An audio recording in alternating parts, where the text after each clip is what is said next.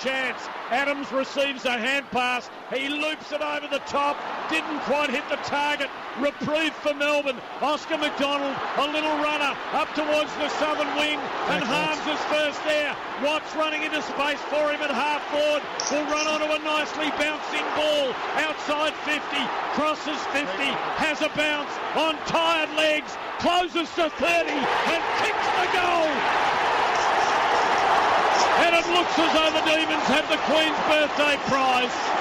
Jack Watts, what a touch of synergy for Jack Watts.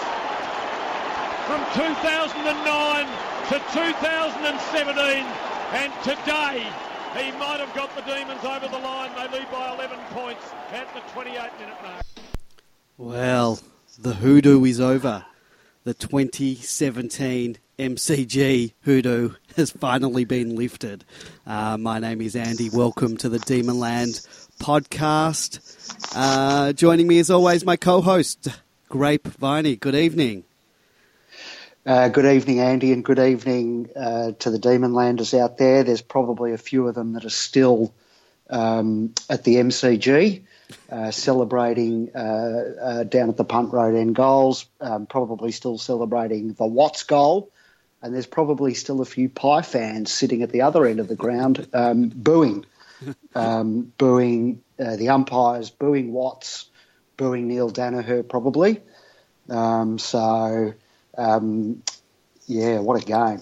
Yeah, I was going to talk about... Where do we begin? I was going to we'll talk about the game first and then talk about this, but I'll talk about it now because you mentioned the Pie fans, and I had read something on Demonland that people on Big Footy, which is more of a general board, which has individual team boards as well, and apparently the Pie fans want out of the Queen's Birthday game. Do you know anything more about that?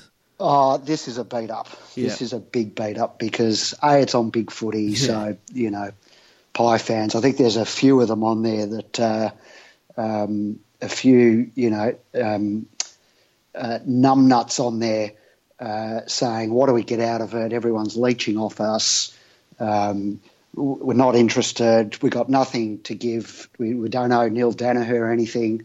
Let's get out of it." And I'll tell you what, if they want out, let them go. Yeah, I'll take anyone else. Essendon can come in.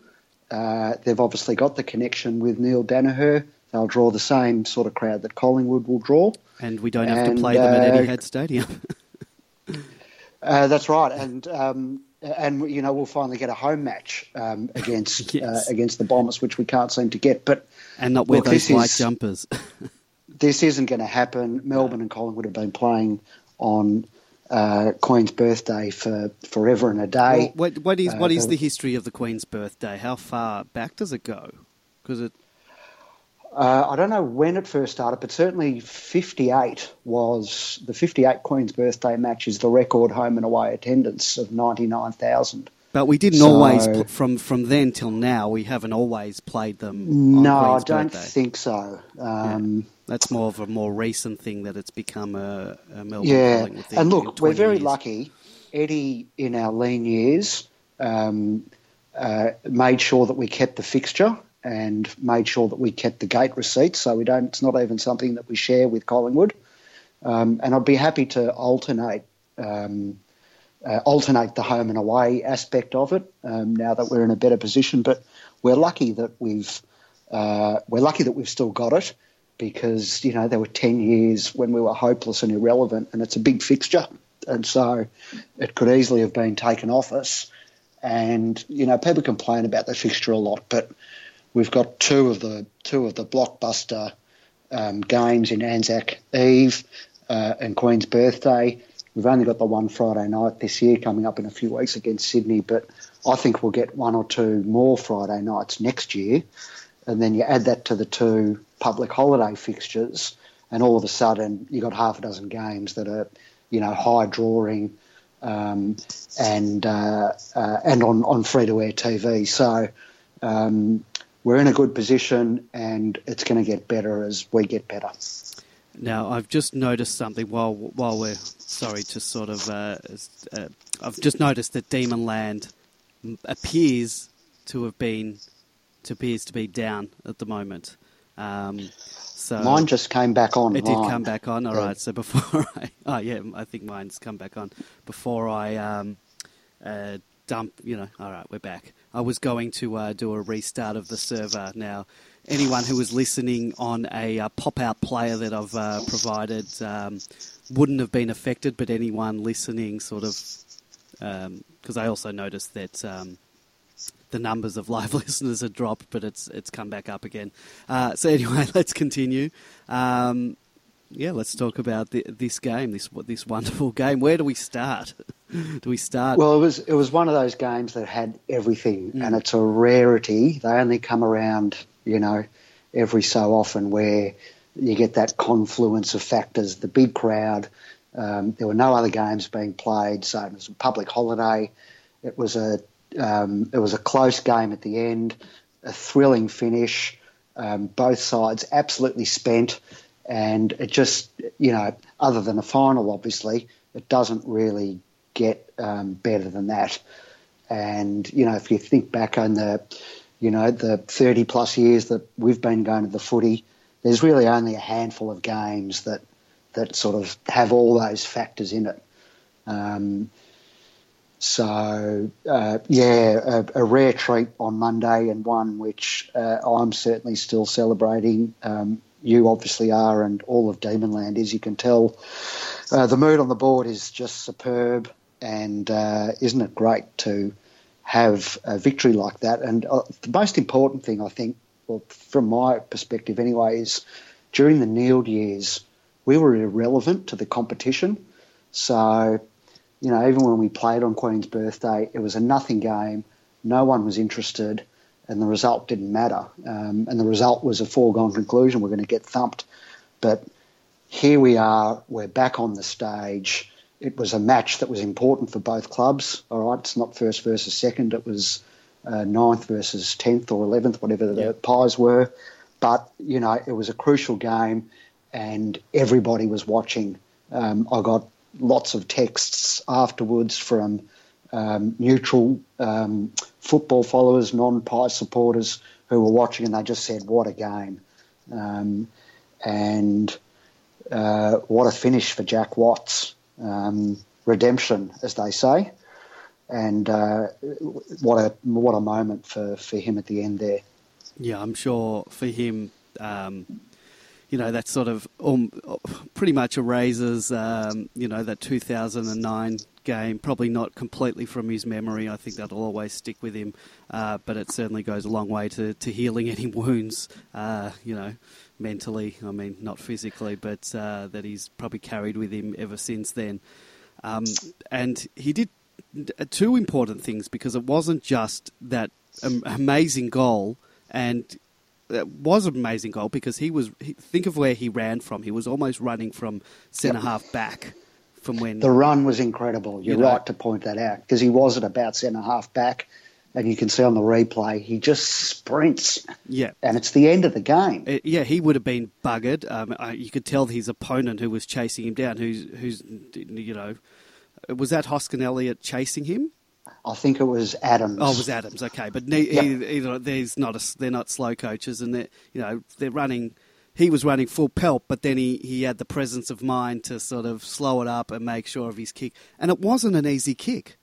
If you have a look at them from behind the goals, it's not an easy kick for goal, especially when you're buggered. It's on the run. There's that pressure. It's we needed to kick that goal as the sealer, and which other player in the team would you want the ball in hand at that stage of a game when you're a goal down or a goal up and you need that sealer? Well, we've said that before, and we know that about Jack, and his goal kicking is the one aspect of his game that has always just been perfect. He's got a lovely action on the run and set shot, but you're right, the run was extraordinary, the kind of sort of, gut-busting run that wins you a match. And then he was pretty tired as he ran with the ball. And as you say, he sort of steadied, but it was a really difficult kick. But, you didn't ever think that he was going to miss. No. And the footage, I don't know how many times you've watched the footage. I literally have watched it more than 50, perhaps 100 times. I've listened to the 3AW audio just as many times. I've got it all saved on my phone, my computer and my TV. So if you come over to my place, it doesn't matter where you are, you can watch or listen to the Jack Watts goal. And the great thing about the footage, if you look in the background, when Harms gets the ball on the wing, the crowd is already standing up on their feet. Yeah. And you can see that there are people actually jumping. And the atmosphere at that stage of the game was, almost indescribable. The noise was as loud as I've ever heard a game, certainly going back to the 87 prelim out at Waverley where we couldn't hear the siren. Yeah. It was just, the crowd was just deafening. And as Watts is running towards goal, and it's a majority sort of Melbourne section down that end of the ground at our home games. You can just see the crowd rising to their feet, and it would have been great to be sitting behind him because he would have known straight off the boot that it was going through. Yeah. And we've heard the reports on Demonland from those that did have those seats that it didn't deviate a centimetre. It went straight over the umpire's hat. He didn't move. So it's, one of those really special moments. Well done to Watsy. And, it wasn't just that goal. It was a few minutes later he found himself at the other end of the ground and saved, possibly, a match. Well, not the match win because it would have brought them just back within. Well, it might have been because they kicked a goal in the end. So, it would have given them one back. With enough time to go forward, and they had they sort of had a bit of momentum at that time of the game as well. Even though we had just kicked a goal because they were sort of throwing everything at it, and because we had moved everyone back into defence, we had no one to kick to, and we might want to talk about that as well. I understand, wanting to get everyone back behind the ball, but then every time we got the ball in the defence and kicked it out, we kicked it to 5 Collingwood players. So I think you've got to keep more than just one player up forward in that situation. I don't know. I don't know what I'm not a coach, but I don't know. You're right. That nearly cost us the game. Where it came straight back in. One of them was the result of a Dom Tyson helicopter kick that was a terrible kick from a stoppage. It was a free kick or a mark. Yeah, it was a free kick. Dropping the ball to them or something. Yeah. Yep. And surprisingly, no one mentioned that in the post-match discussion until about page 18 or something. And I hadn't seen the replay at that point, and I was thinking, did I, imagine that? And maybe it wasn't Tyson, maybe it was someone else, but that was a horror kick that nearly cost us the game. But getting back to your point about the Watts saving effort, it was almost an afterthought, as in the ball was going over the line and everyone sort of time stood still. Yeah. And then, at the last second, Watts could see that he was in a position to stop it, and he sort of lunged and got a fingertip to it. But that's the second time he's done that, as in kicked a game-winning goal, and then had a. Was that against Gold Coast? Didn't he take a mark in defence or something? Or against Gold Coast last year. That's right, and so he's done it before at both ends of the ground. So, cool in a crisis. And going back to that run that we were talking about, we've heard since he was drafted about his speed, and to run at that kind of clip at the end of the game,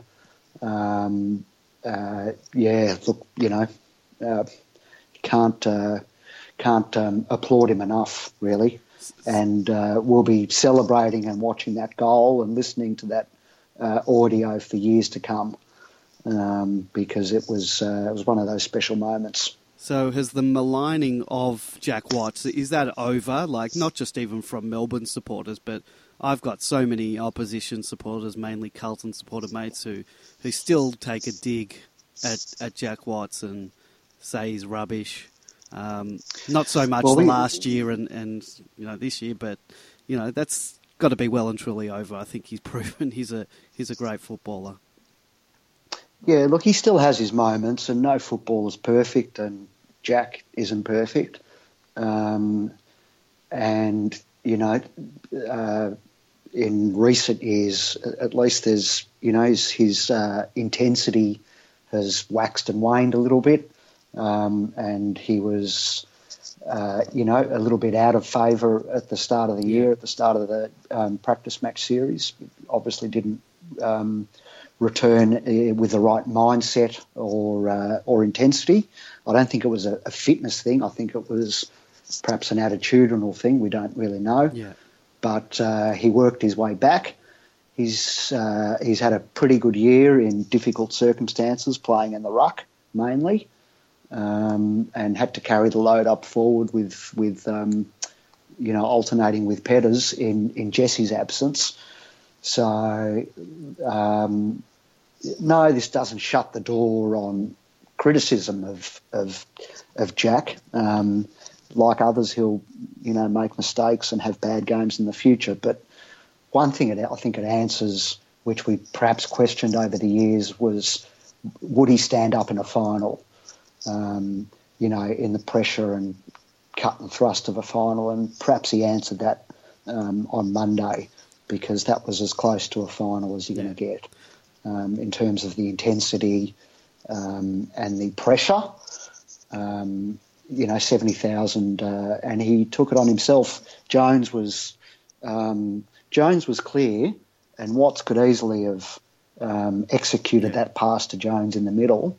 Bug was also running, but Bug was probably covered. And also not. But he took it upon himself to have the shot, so quite happy to take it on his own shoulders. Yeah, look, having praised his efforts in that last few minutes, I must say there were a couple of his efforts early on in the game. I was sort of, I must admit, I was shouting at him. I thought some of his efforts early on was lackluster. But he definitely made up for it later in the game. So thank you, Jack Watts, and want to see more of those efforts, because we know he can do it, and that's why I get frustrated with him at times, because I know what he can do. And moving on from Jack, there were quite a few other great performers. Christian Petracca, probably, you know,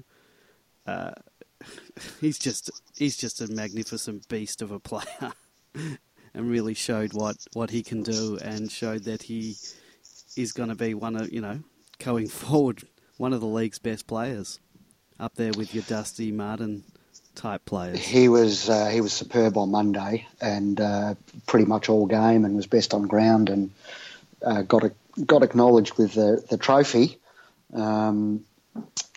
But he was crucial, because he was responsible for those two goals just before half time that pegged it back a little bit.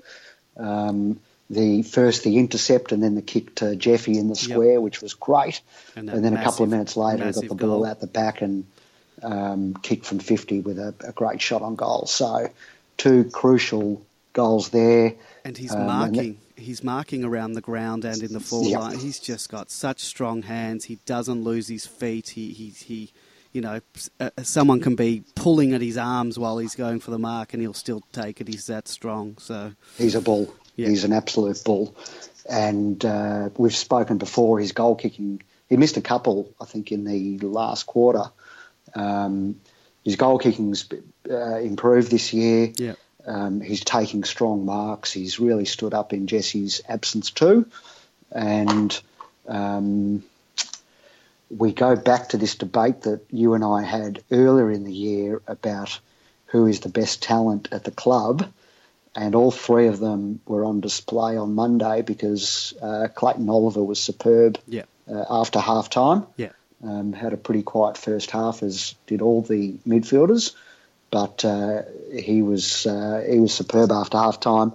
And Jayden Hunt, his disposal was perhaps a little bit off, and turned it over a few times and bombed a few times. But I love his run, Jayden Hunt, but I think sometimes when he's running into goal, he needs to slow it down. He's already usually burnt past his opponent, but he keeps running full pelt when he kicks for goal, and that kicking's costing him at the moment because if he just slows it down, like Jack Watts sort of did, he might be a better chance at slotting a few. Yeah, look, I thought his disposal was getting better. It was definitely off on Monday. Yeah. As you say, maybe it's just a little bit more composure and that'll come with more experience, but his run is electrifying. It is amazing. And he's probably not as talented as Petrarca and Oliver, but he brings that speed, and it's just gives us so much drive off half back. But also for a smaller guy, he does quite a bit of spoiling as well, and he does it quite well. Yep, he's got a good leap. Yeah. There's a few like that. Tommy Bugg's not a bad jumper. Mitch Hannon can jump. So we've got a few of the smaller guys that can do that. And Jets isn't too bad either, sort of going up in the contest. So, we're going to be having this debate for the next 10 years about who's better, Petrarca or Oliver. And I don't think there's going to be a winner. It's going to be neck and neck. Yeah, well, I hope because you just got two extremely talented youngsters who just both look like they've got the world at their feet. And Petrarca, just game by game, is really sort of starting to grow into it, isn't he? Oh, just amazing. I can't wait to watch him continue to blossom in the role, because he's, we haven't had many A grade, if any, over the last 30 years, and we're starting to grow a few of them, and that's Petrarca. I reckon Oliver's the two of them are almost there, and Maxi Gawn at his best is as A grade as they come, and we expect Jesse will be the same. Well, Jesse eventually will get there. We know we can. Hopefully, he'll get there. We're starting to get a few under our belt, and with that will come success. Yep. We were the comeback kids again. Yes. Why? So why it's now 9 out of 11 games where we've been down by 3 goals or more. 28 points it was on Monday, and it's a bit of an issue, isn't it? It's a big issue, because eventually, when we're going to come up against a team that we won't be able to, if we let them do that, we might not be able to get back into the game.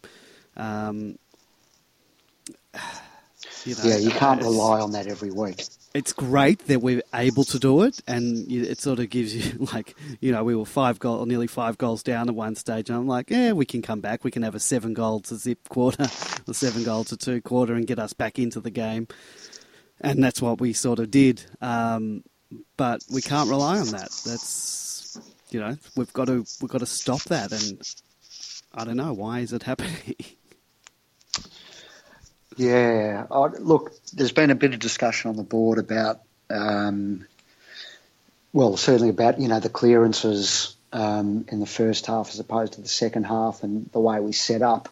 Certainly Melksham started in the middle next to Pendlebury. I think that changed after half-time. Yeah. Whether it was just the Melksham factor in the middle or something else in terms of the setup, I'm not sure. Look, Tommy Mack went into the ruck after half-time as well, so that sort of changed things. But we got killed in the first half and dominated them in the second half. It was just incredible. Very much a game of two halves in terms of sort of the mids. Hopefully once Maxi's back, that might stop, because it's going to really change the way things are set up and the way we play. And we won't be relying on having to shark off the opposition ruckman. And whilst we've done very well in that, I think things might change once that's no longer a factor. it's been a good learning curve. Yeah, yeah. As costly as it has sort of been to play both without Max and Jesse. You know, Tom Max had to go up forward. There were suggestions last week we should throw Omac up forward. But, so I don't want... There's all this sort of versatility and flexibility that if things are going wrong in the future, Goodwin and the players are familiar with the types of changes that might be made. Well, he's very good. He's very good, Goodwin, at not panicking and making the changes that are required because it's working.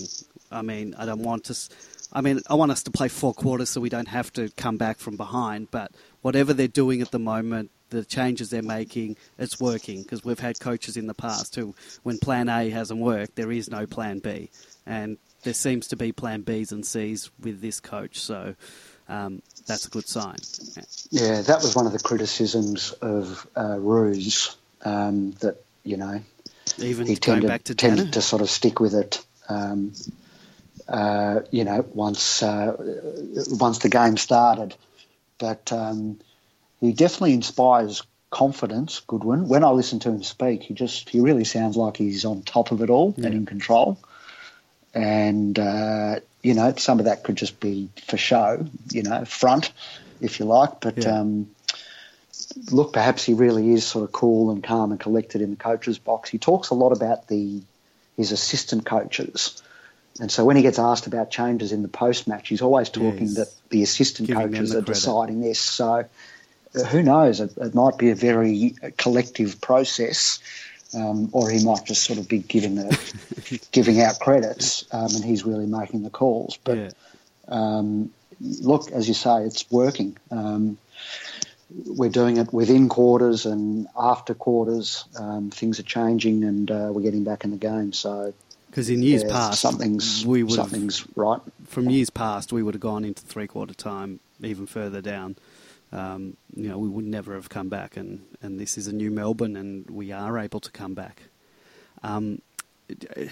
Tom McDonald, I don't think he's a forward. I think he's admitted he's not a forward, but they persisted with him and started him for most of the first half up forward, and he's not a forward. He played fantastic in the ruck. I'd prefer, while Maxi's still out, play him in the ruck and have Pedersen be the backup ruckman. I don't like him up forward either. Yeah, I don't know. Unfortunately, I think we're going to mention Jesse at some point in the night. It looks like he's going to be out for a bit longer than what we initially thought, or what we recently thought. So we're going to have to, you know, have that makeshift forward set up for a little while yet, unfortunately.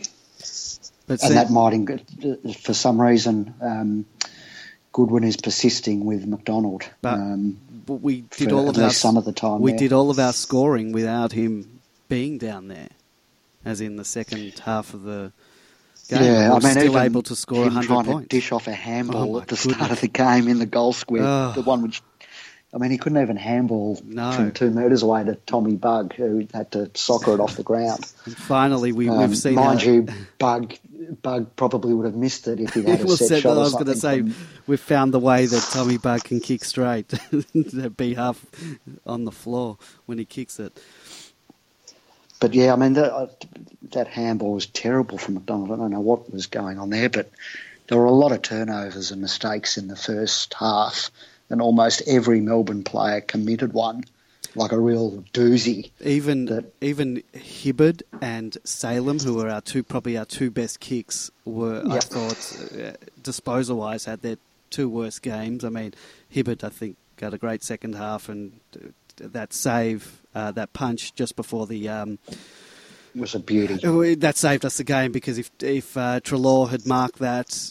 That was probably a goal, and I think we would have lost the game from there. So that was just as big a saving of the game as Watts' goal or Watts' save later on. Yeah, it was a ripper punch. Yeah. But you're right, everyone turned it over at some stage. Jeffy did, Bernie did, Jack did.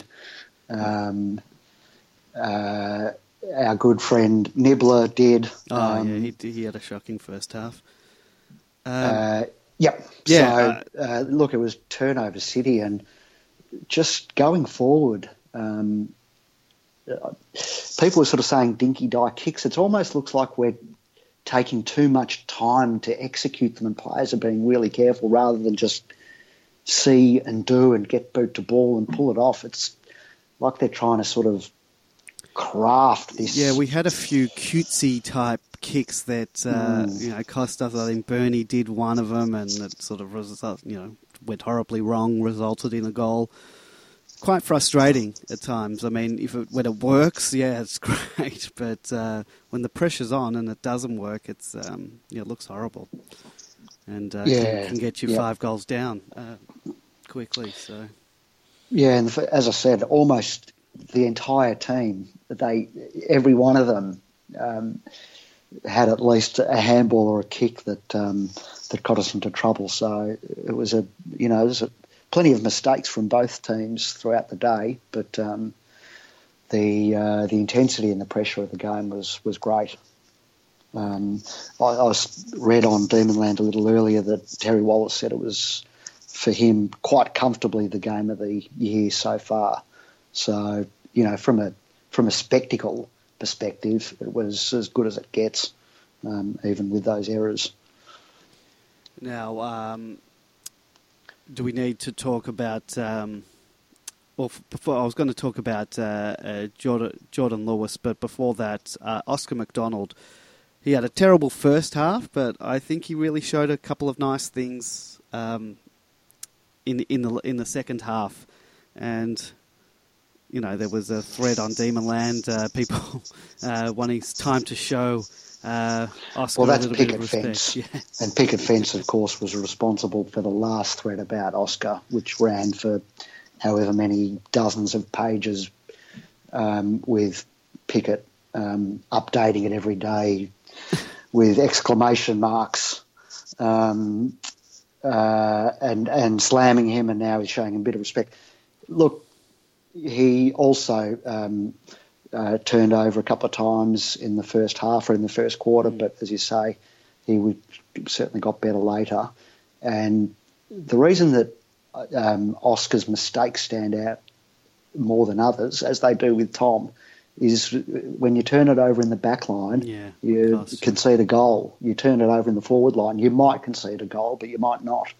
Whereas when it happens inside your defensive 50, everyone just groans. So everyone focuses on his mistakes, and there's probably not enough attention on his better points. And he took a great mark in the last quarter. A nice mark floating across or through a pack, and he's fine. If you imagine him in 2 years' time with an extra 10 kilos on him, or 15, or however much he has to put on, he'll be fine in a year or two, Oscar McDonald, and he's got all this experience under his belt, and stick with him. Yeah, look, at times I pull my hair out with him, but I'm happy. In the end, I know what they're doing. They're persisting. They're playing him. I mean, they could have been playing, Dunn last year. They could have been playing Garland, but they decided to go with youth. They saw he's the future there. So, from the good things I've seen, I'm happy with. All right, I pull my hair out sometimes, but I think he'll get there. You and I were at a function last year where a member of the football department said quite confidently that Oscar was going to be a better player than Tom. Yeah. Yes. Yes, that's right. I still believe that to be true. So, stick fat, absolutely. Yeah. One thing we should mention, though, I noticed not so much in the coaches' votes, but in the Demonland votes, lack of love for Jeffy Garlett, yes, who I thought was one of the better four-quarter players, and kicked two himself and gave off 2 or 3 others, and as usual, put his pressure on. I thought he played a really good game and didn't get a lot of love in the Demonland votes. I don't vote usually, so I didn't vote myself, but I only saw his name popped up a few times, but deserved a bit more, I thought. He's been good. Continued his good season. He's been good all year. I mean, he's in the right place. He's he's kicking goals. He doesn't get a heap of possessions, but that's not what he's there for. He's there to get on the end of the plays and kick goals, and he's providing a lot of pressure as well, forward pressure. So I'm a big fan of his. I've been a big fan since he came to the club. So yeah, me too. And it'll be interesting to see if he keeps this up, where he finishes in the best and fairest, because I think he'd be up there. He'll be top 10 for sure, if not right up there at the moment. If not, given his consistency, and the fluctuation of most others in the team. Obviously, Clary and Nate Jones and Michael Hibbard have probably been. Well, interesting.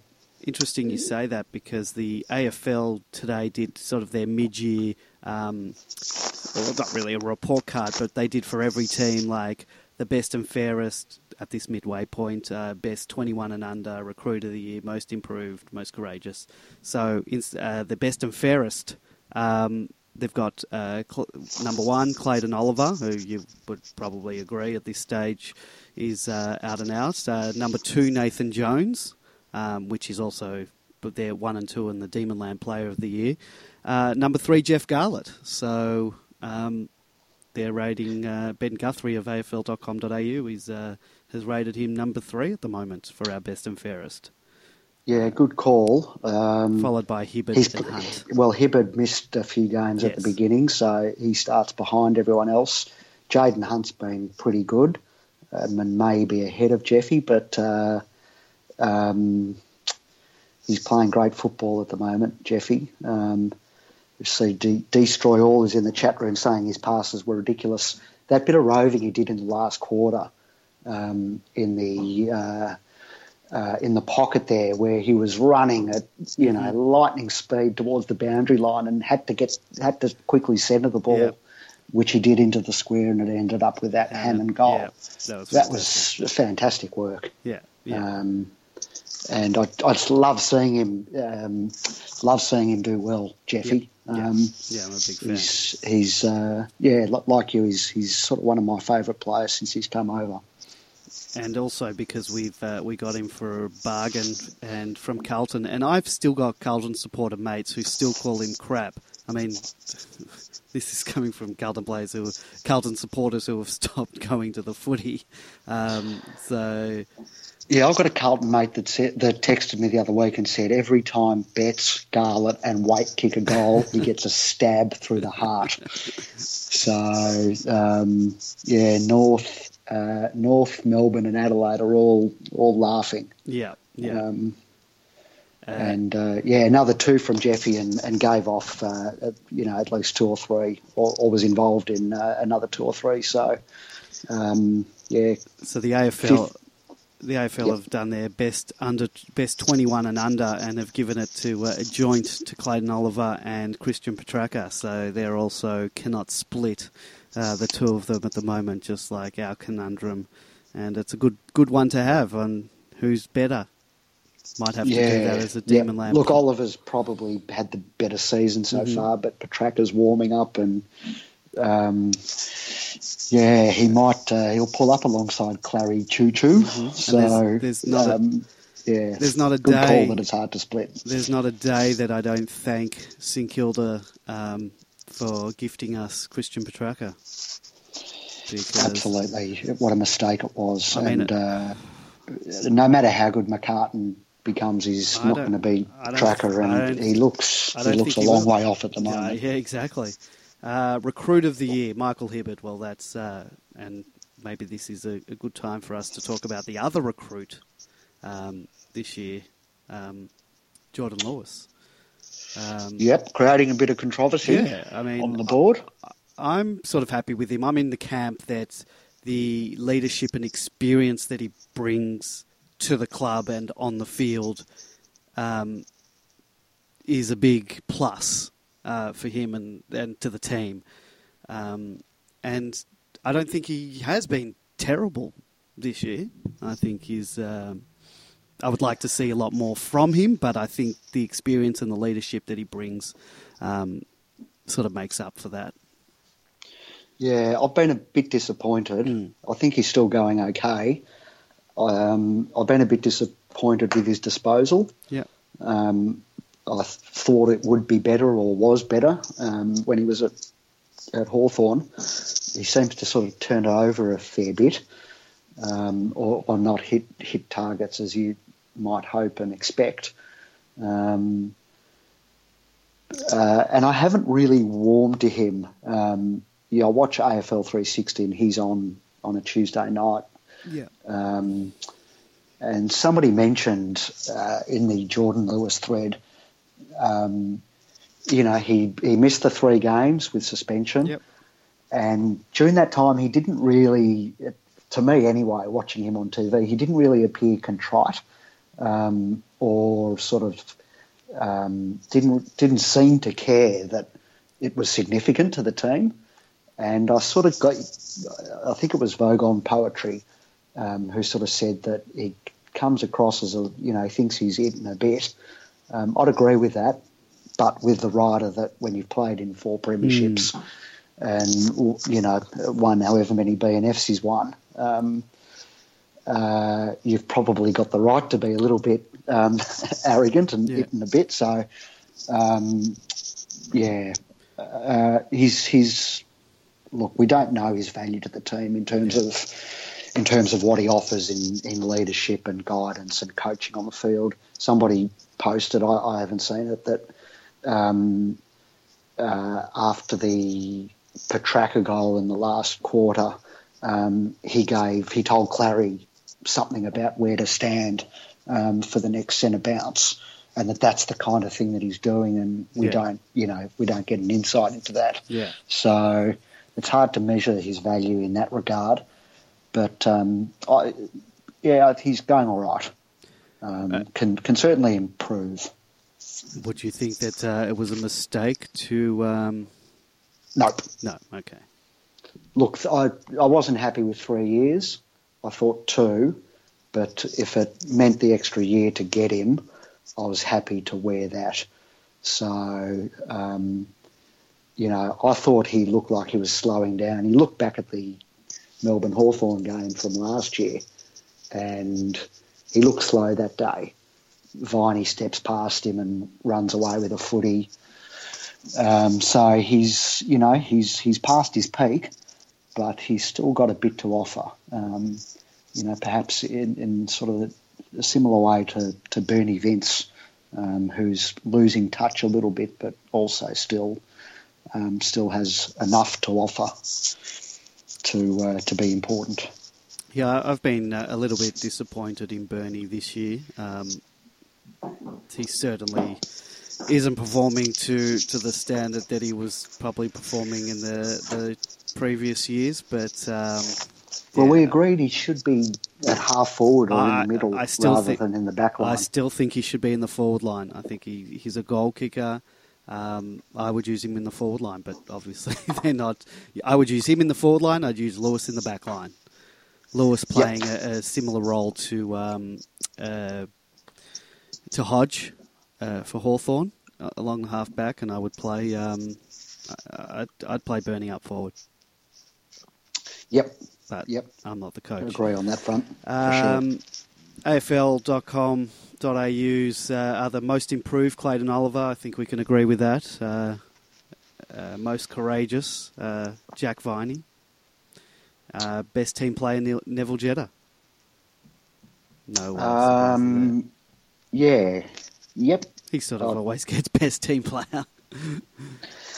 Well, it's kind of an acknowledgement that he doesn't fit any of the other awards, but deserves something. Look, he's been really solid this year, Nev. You can always rely on him. And I thought he was actually really good. He was one of the better players early against Collingwood. when they were on top. So, he's having a good year, Nev Jetta, and I'd imagine would also be doing all right in the Bluey Truscott voting. So, best team player, why not Nev for sure. Jeffy could probably, qualify for that too. He's been very unselfish and doing the team thing, I think. I was just before or during the day today, and I didn't see this when when we were making the show notes for tonight. But Paul RB started a thread called "The Rise of the Layup Goal," which is when you sort of have players running towards goal and kick the ball.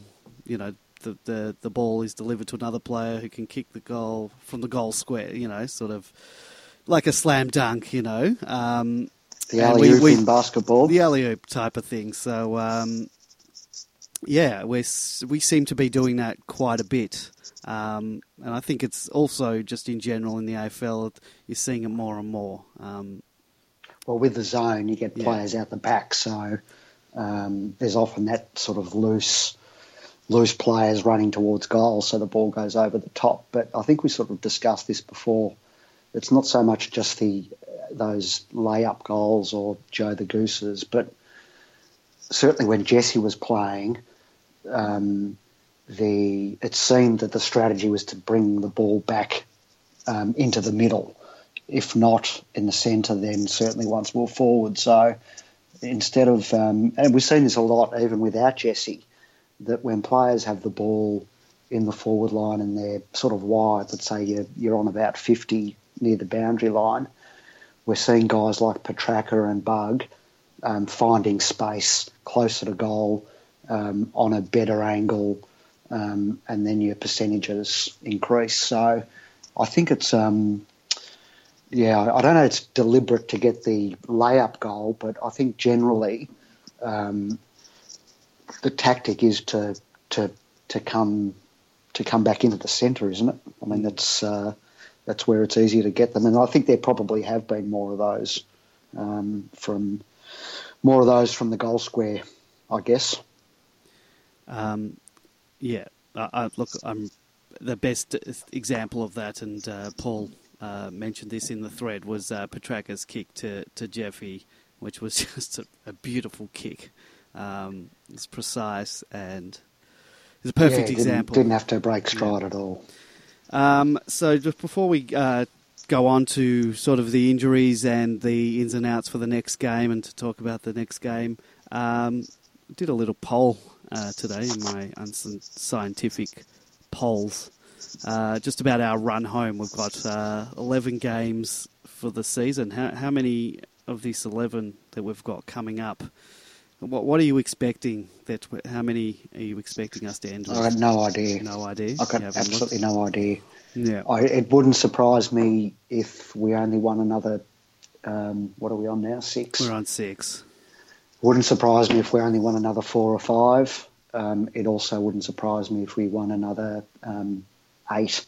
I think the team is capable of getting on a run and knocking off quite a few sides, but equally we might run out of steam and get knocked off and not be there at the end of the year. Yeah. So I've got no idea. I haven't looked at the fixture beyond the next few rounds, and it's just too hard to tell. I thought going into the game against Collingwood, I thought we were the better side. But Carlton beat GWS the other day and played some pretty good footy doing it. So it's such an unpredictable year that I don't know why people waste the time doing those ladder predictors, which must take hours to do if you've got to put in your tips for each game. So I just.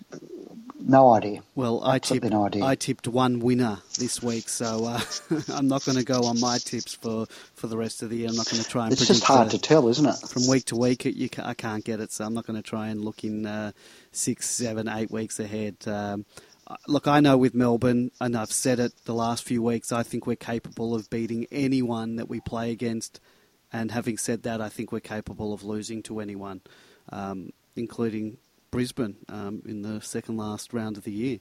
And we can go over to West Coast in 2 weeks and knock them off. So there's Dr. Jekyll and Mr. Hyde for you. Yeah, but that's sort of competition-wide as well. Yeah.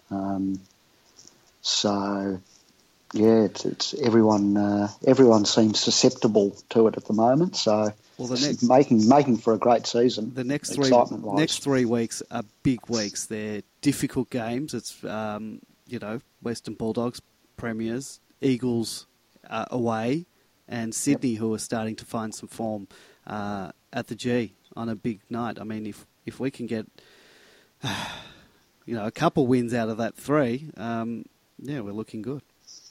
Yeah, you think with Max and hopefully Jesse coming back, then that adds a bit more talent to the lineup. Let's talk about that now. Max, do you think they'll play him this week, or are they going to be conservative and go another week? Goody was seeming to suggest no, but just before we get on to that, we should mention one of our listeners, Clint Biscuit. Yes. I believe Mrs. Biscuit gave birth to their firstborn just before Monday. It might have been over the weekend or at the end of last week. So he did note it on the board, and Clint Jr. was already a member by Monday. So well done on that front, and congratulations and well done. Did they name? That would have been probably the second happiest thing to happen to him this week. Did they? Was it a boy? And did they name him Jack? After yes, yeah. Would be appropriate given the circumstances. That's for sure. So if he's listening in, good effort. Well done. Yeah, well done. Congratulations. Another Max. Demon supporter. That makes 41,103 members now. Yep. Whatever we're on. Yes, Max. Do we play him? Like if he's fit, do we want him? Goody's seeming to suggest no. He might be foxing. Mm-hmm. Spencer, I don't know if you watch the Casey game. Spencer wasn't great in the reserves. Why do you think we didn't play Spencer on the weekend? I thought at the beginning of the game that it was a mistake, that we should have played him, considering Grundy's, particularly in the first half, his sort of influence on the game. I thought we maybe just needed a bigger body against him. I mean, the problem for Spencer compared to Grundy's a lot more mobile. So while we might have evened it up in the middle, Spencer would have struggled around the ground. Having said that, there's a better case for the big man at the MCG than Eddie had, and particularly against the Dogs, who themselves don't really have a recognised ruckman. So, well, that might be a reason do we match them on that front? They might not bring Max or back. Do we go for the advantage and put Spencer in and try and win our own ball? I don't know. No idea with that one. I might just add now, if you do want, I should have mentioned this earlier, but I always seem to forget. If you want to call the show, talk to us about anything, this week's game, last week's game, 0390163666, or Skype us on Demonland 31, 0390163666, or Demonland 31 on Skype. Yeah, it'd be good to hear from some of our listeners. There's a few in the chat room now. So by all means, call in and give us your thoughts on selection or any of the issues that we've discussed or even haven't discussed. Yeah. Would particularly love to hear people's opinion on the track versus clarity debate. Yeah, give us... And, who's ahead in your mind and why? Yes, give us your opinions. We've got 54 live listeners at the moment, so there are people out there listening. 039016 366. Give us your thoughts on anything to do with this week's game, last week's game, anything on Demonland. And we won't bite, we'll be gentle, and would love to hear from other Demonlanders. Maybe you need to entice people with Demonland show bag, where you get some of that merchandise that's available. All right. Anyone, you want a hat, you want a T-shirt, you want a polo, give us a call, and first caller gets a free prize. Your choice of Demonland swag. This offer's good. Representing. This offer's good for the next 3 minutes. Yes, that's enough right. Good for the rest of the show. First caller gets that 0390163666 or Skype us on Demonland 31. Where were we? Injury list. We can talk about the injury list that was. First of all, Tim Smith. Yep. That was announced this week that his season is now over. Now, this is obviously another separate injury. He broke some ribs earlier in the year. But what was the actual injury now? It was it's a navicular. Navicular, that's right. Which is in the foot. So is that the same thing Trengo I'm pretty had? sure it is. Yeah, that's a really bad. Can be real bad luck for him.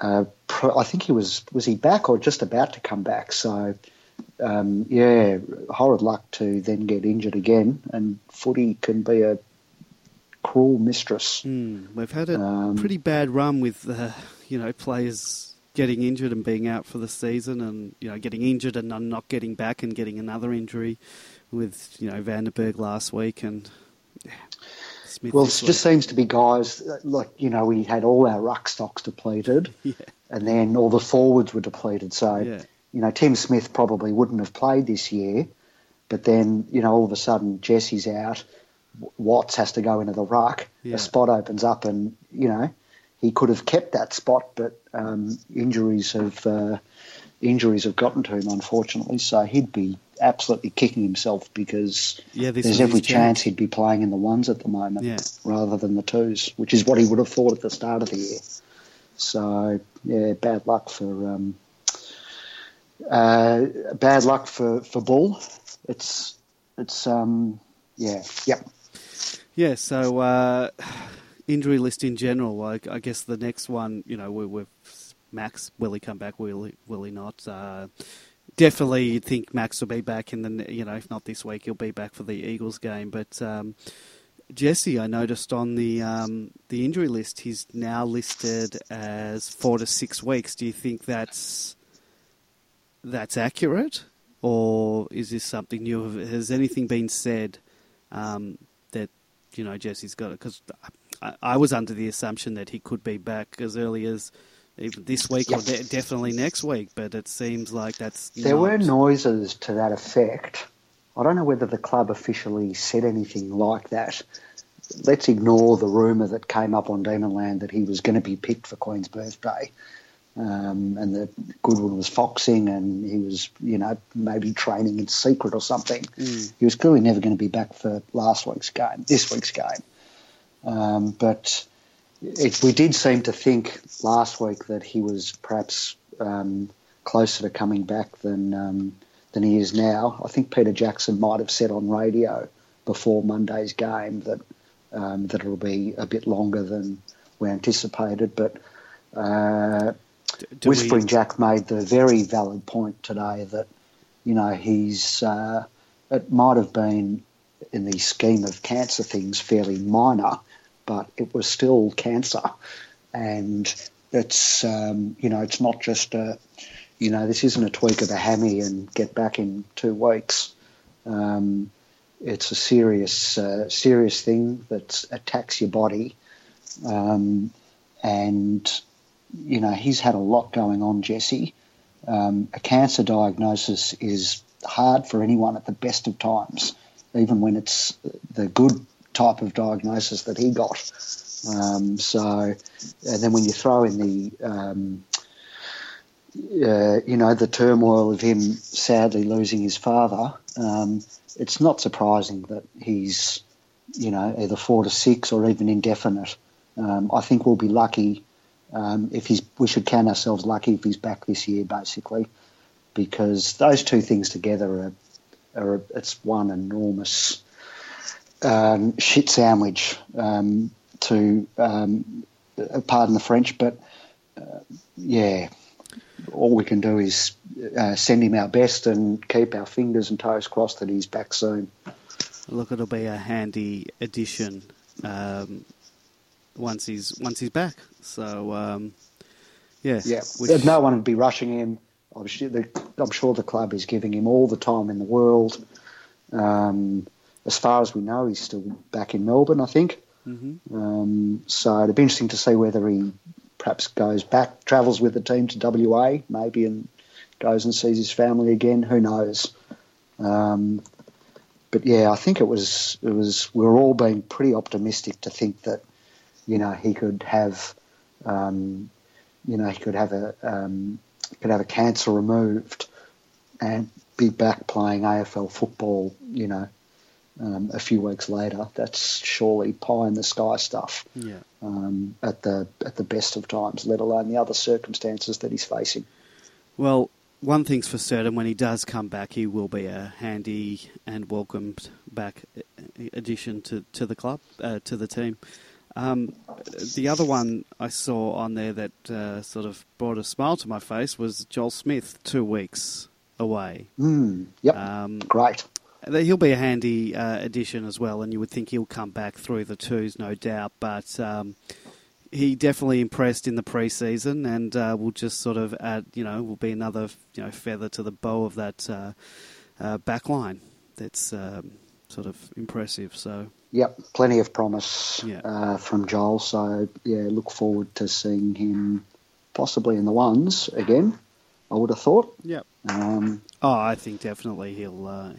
If once he's back playing in the twos, you would think he'd make his way. They were pretty keen to play him early on in the year, so I don't think he'd be out of favour.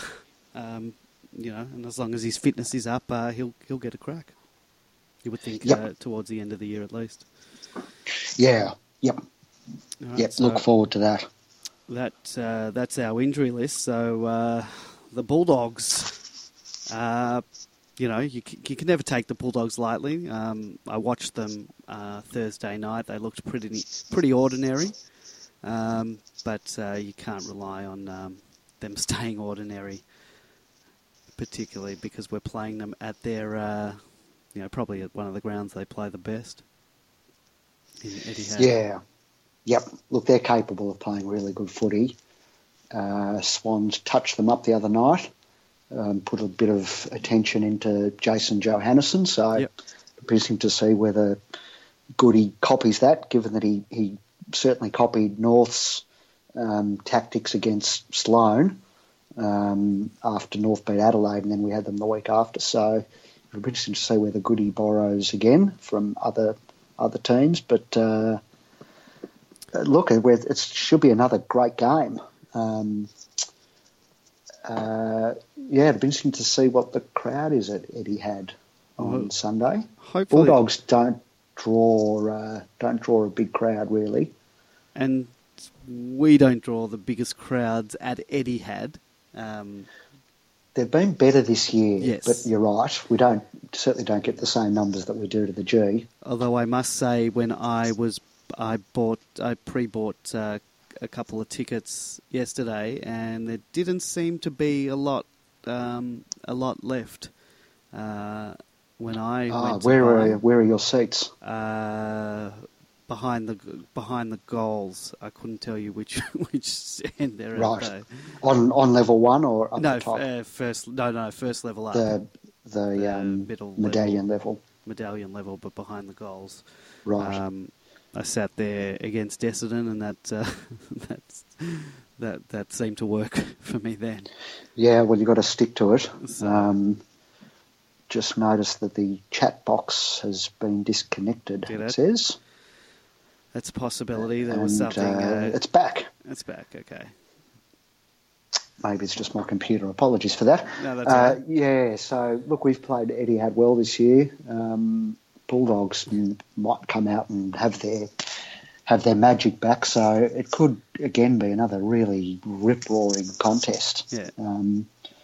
Another sort of crucial game for us, as you say, this month or this next 3 weeks is will tell us everything we need to know. But another game, another terrible time slot game, the Sunday 3:20 game.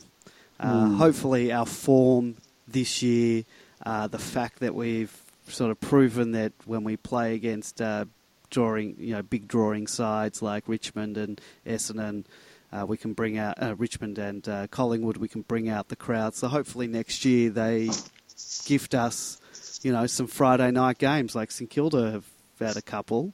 How about I think we've proven with form and ability to bring in bums on seats that they give us a better draw next year in terms of TV coverage, and particularly because they've got all these Thursday night games as well. Give us a couple of those. Yeah, I don't want the Thursday night games. Thursday night's good for telly. Yeah.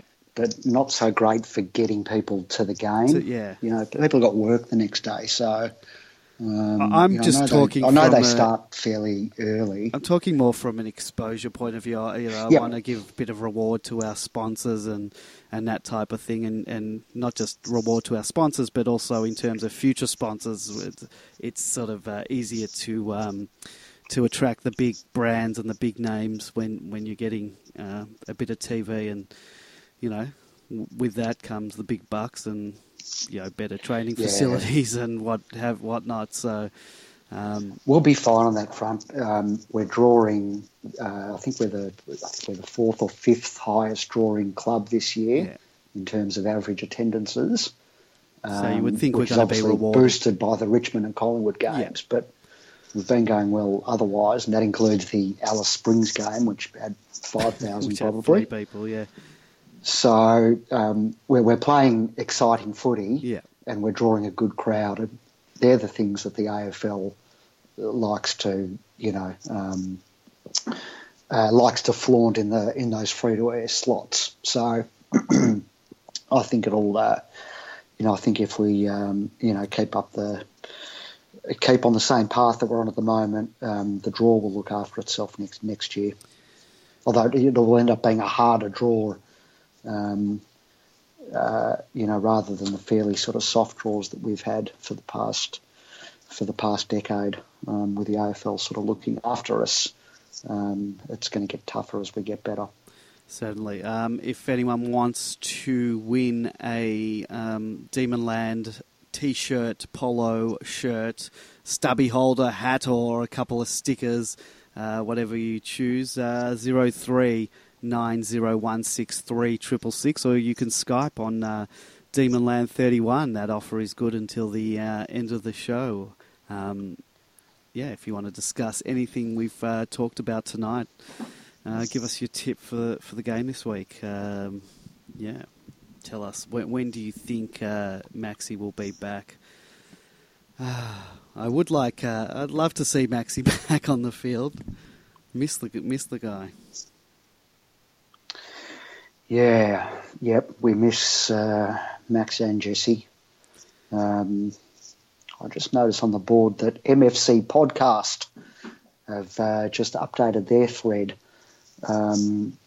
that their latest podcast is up online. Should we be allowing competitors to just muscle into our space like that? Or should I just delete this entire thread? No, that's fine. They were probably there before we were. So, but they were. They actually do a good job. They get really good guests on. So perhaps we're muscling in on them. But I don't mind. I've got a pretty good relationship with all those guys. They've messaged me saying, "Do you mind if we put it up?" And the more Demon content out there, the better.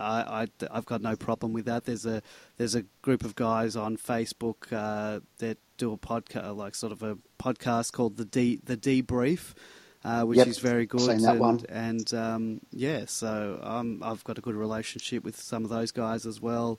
They've promoted some of our stuff and vice versa. I've promoted some of their stuff on Facebook. So, yeah, we all play for the same team. Well, we don't play. We all watch the same team. But I've got no problem with any of those guys promoting their stuff on Demonland. They have some great guests on. I see last week they had Darren Cowell on. So they don't always go for those sort of obvious superstars. Where would they have found Darren Cowell? Well, it's a great question. I'd even forgotten about I mean, Darren with Cowell. social media, it's easy enough to find people, I suppose. But, yeah, you sort of think that, if you think back at that era, Darren Cowell isn't necessarily the first. No, I hadn't thought of him since first probably the player last that game comes to mind. But he was good. Was Darren Cowell the one that started off his career with a bang and kicked a bag of goals in his first couple of games, or am I thinking of someone else? You're thinking of Darren Cuthbertson. Darren Cuthbertson, that's right. who 2 weeks in a row kicked 7 against Collingwood and North Melbourne. And then kicked 5 against Carlton. And then kicked 5, that's right, yeah. So, and took a screamer out at Waverley in the meantime. And the other one who kicked 5 on debut was Brent Heaver. That's right, Brent Heaver. Which was against Carlton. That actually might have been a Queen's birthday game. And I remember the back page headline the next day was Heaver Ho for Heaver. Yes. I think I had that newspaper on my wall. I think I did too. But isn't it great that, I mean, we started the show with the 3AW audio of the Watts goal. Yeah. Isn't it great these days that you can come home and within a couple of hours you can go and watch all the goals again. You can listen to the radio commentary, the TV commentary. AFL 360 always take a great passage of play from the game and give the 4 different versions of it. So you hear ABC Radio, 3AW, SEN, Fox Footy, and they show 4 different angles of it and then the 4 different audio over the top. But we're just so lucky as supporters to be able to access that kind of content because as we were talking about last week when we were talking about the greatest goals, back in the 70s and 80s and even into the 90s, you didn't have access to all of this stuff. And if your game wasn't covered, then there was no way of seeing it afterwards.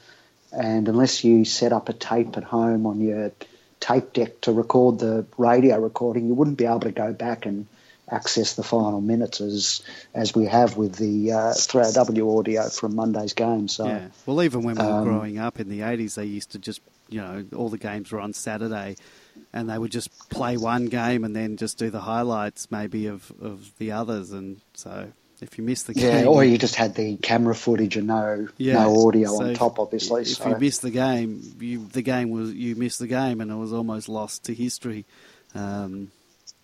That's right. So I just love the fact that we'll be able to listen to and watch this Watts goal forever now. The one I've been watching, the one it's going to replace for me is the Essendon game of a few years ago of 2014. Yes, when obviously Christian Salem kicked the winner with about 30 seconds to go. And the end of that is very exciting, and I've got a clip of it from AFL 360 which shows the 4 different angles in the last 20 seconds and has the different audio clips over the top. And the audio to that is great. Again, you can hear the crowd. And what's great about the radio coverage, the radio boxes are actually just above where we sit in the northern stand, and they've got the windows open and they've got a mic that points out the window. So it's right on top of the Melbourne members. So it picks up the atmosphere from the Melbourne aspect of the game really well. So it's great to be able to come back and listen to it. The Watts vision and audio, which thankfully, if you go to the post-match discussion thread now, somebody's put the 2 of them together. So we've got the vision of the goal with the 3AW commentary over the top, Tim Lane's fantastic call. So you can watch and listen to the best call and not have to put up with Hamish calling Oscar Elliott. And I thought the TV it doesn't convey the same crowd atmosphere and the commentary is pretty pedestrian given the circumstances of the game, whereas the 3AW commentary really elevates it and you get a sense of the occasion as Watts is running down the ground. So it's super stuff. Gives me goosebumps to listen to. Well, you mentioned that the footage of the goal was even better with the commentary from 3AW, but I'll better you that by saying that the Jack Watts goal is better with the theme from the Titanic. Not for me. I saw that thread and we're just going to play this now. When does the theme from the Titanic come in? Oh, here we go. We got Jack Watts running into goal.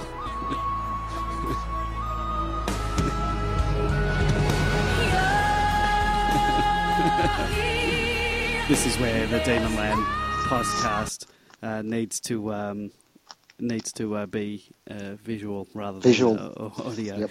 Yep. We'll probably get taken off iTunes for playing that song. You'll get sued. Yeah. I think we only played a few seconds of it, so we should be fine. Not enough to breach copyright. Yeah, I think you're allowed to play a certain amount before you get a takedown notice.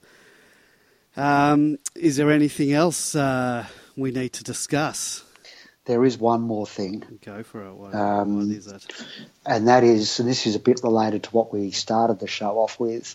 The Pies supporters complaining that they want out of QB.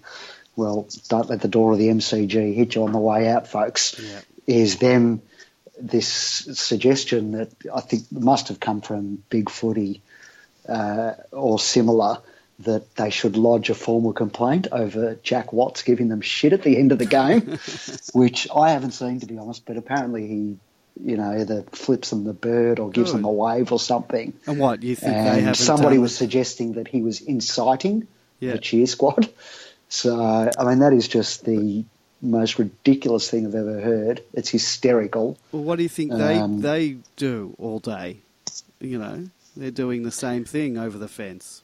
I guess the players are probably held to a higher standard, but then... you might as well just lodge a complaint saying you're annoyed that you lost the game, because that's basically, isn't it? That was the funniest thing I've heard out of all of that nonsense. It's probably a good thing that no Collingwood fan knows how to write to be able to lodge a complaint. So. Yeah, that's true.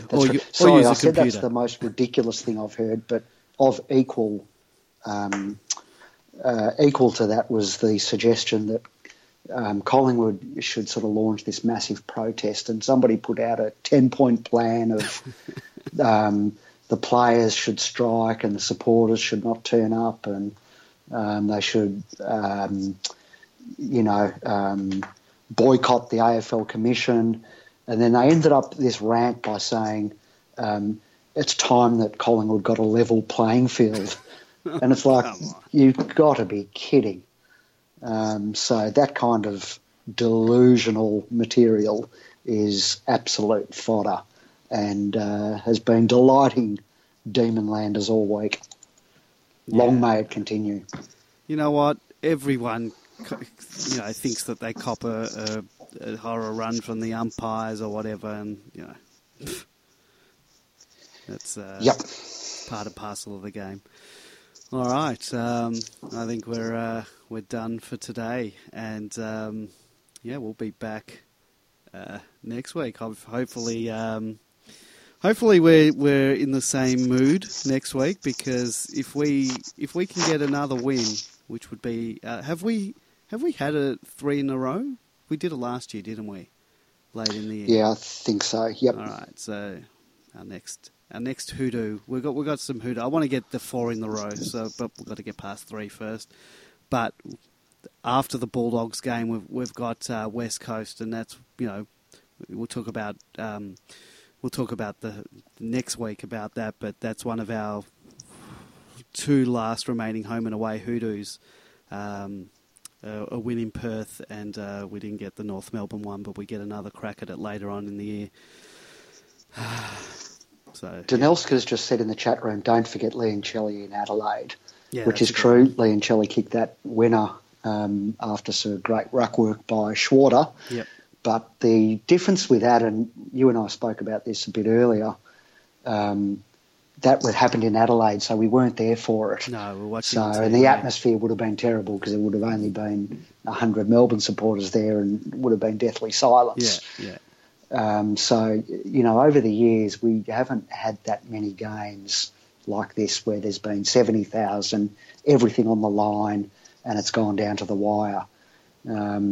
Even we were talking earlier about the 88 elimination final against West Coast, where Gary Lyon kicked the winner with a couple of minutes to go, and then Murray Renstead had a shot and missed with only seconds left on the clock, but there was only about 40,000 at Waverley that day. Yeah. So the atmosphere just wasn't the same.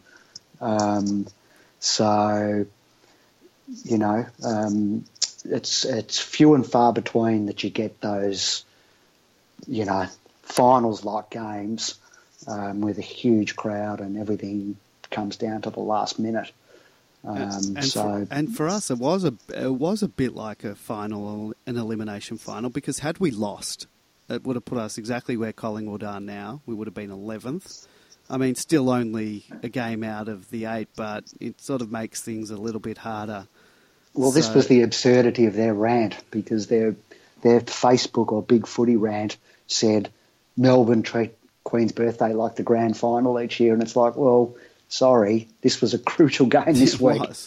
They're like, for us it's only round 12. Well, it's like, you mucked it up, blokes. Enjoy. And you're now, you're going to struggle to catch up. So good luck to you. Enjoy watching TV in September. Yeah, exactly. So your fault that you didn't take it seriously enough. Yeah.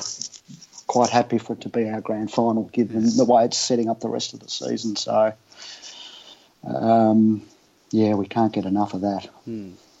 Well, hopefully we do come up against them again in round 23, finals thing of the year. Hopefully we're ensconced in the 8 at that time. And we don't give them hopefully they're not competing for a final spot. And yeah. Well, are we going to go out with the Jack Watts audio again? Yeah, why not? As we came in, we can go out with anything. Why not? I think that's a good one to do. Enjoy this Jack Watts audio. We'll be back. We'll be back next week, same time, 8:30 Wednesday evening. If you're listening to the podcast of this, join us live each week at 8:30 Wednesday night. Demonland.com/podcast, and we do have a live chat room. You can chat with us, and next week we might have to have the enticement of some Demonland swag. I might have to get some other prize involved to entice people. Well, it should be a Demonland mystery prize. So you don't know what you're getting, but it will be Demonland merchandise of some sort. All right, maybe we can add something to sweeten the deal. Should have maybe asked Jeff White last week if he would have liked to give someone a free post-tie ruck clinic or a free ruck clinic. All right, so with we'll go out with the Jack Watts. This is the last. I think it's about a minute and a bit of Jack Watts' brilliance. Enjoy. Thank you for listening. Adams receives a hand pass. He loops it over the top. Didn't quite hit the target. Reprieve for Melbourne. Oscar McDonald, a little runner up towards the southern wing, and Harms is first there. Watts running into space for him at half forward. Will run onto a nicely bouncing ball outside 50. Crosses 50. Has a bounce on tired legs. Closes to 30 and kicks the goal. And it looks as though the Demons have the Queen's Birthday prize. Jack Watts, what a touch of synergy for Jack Watts. From 2009 to 2017, and today He might have got the Demons over the line. They lead by 11 points at the 28-minute mark. All right, thank you for listening. It's the Demonland Podcast. Good night. Come on, Demons. Come on.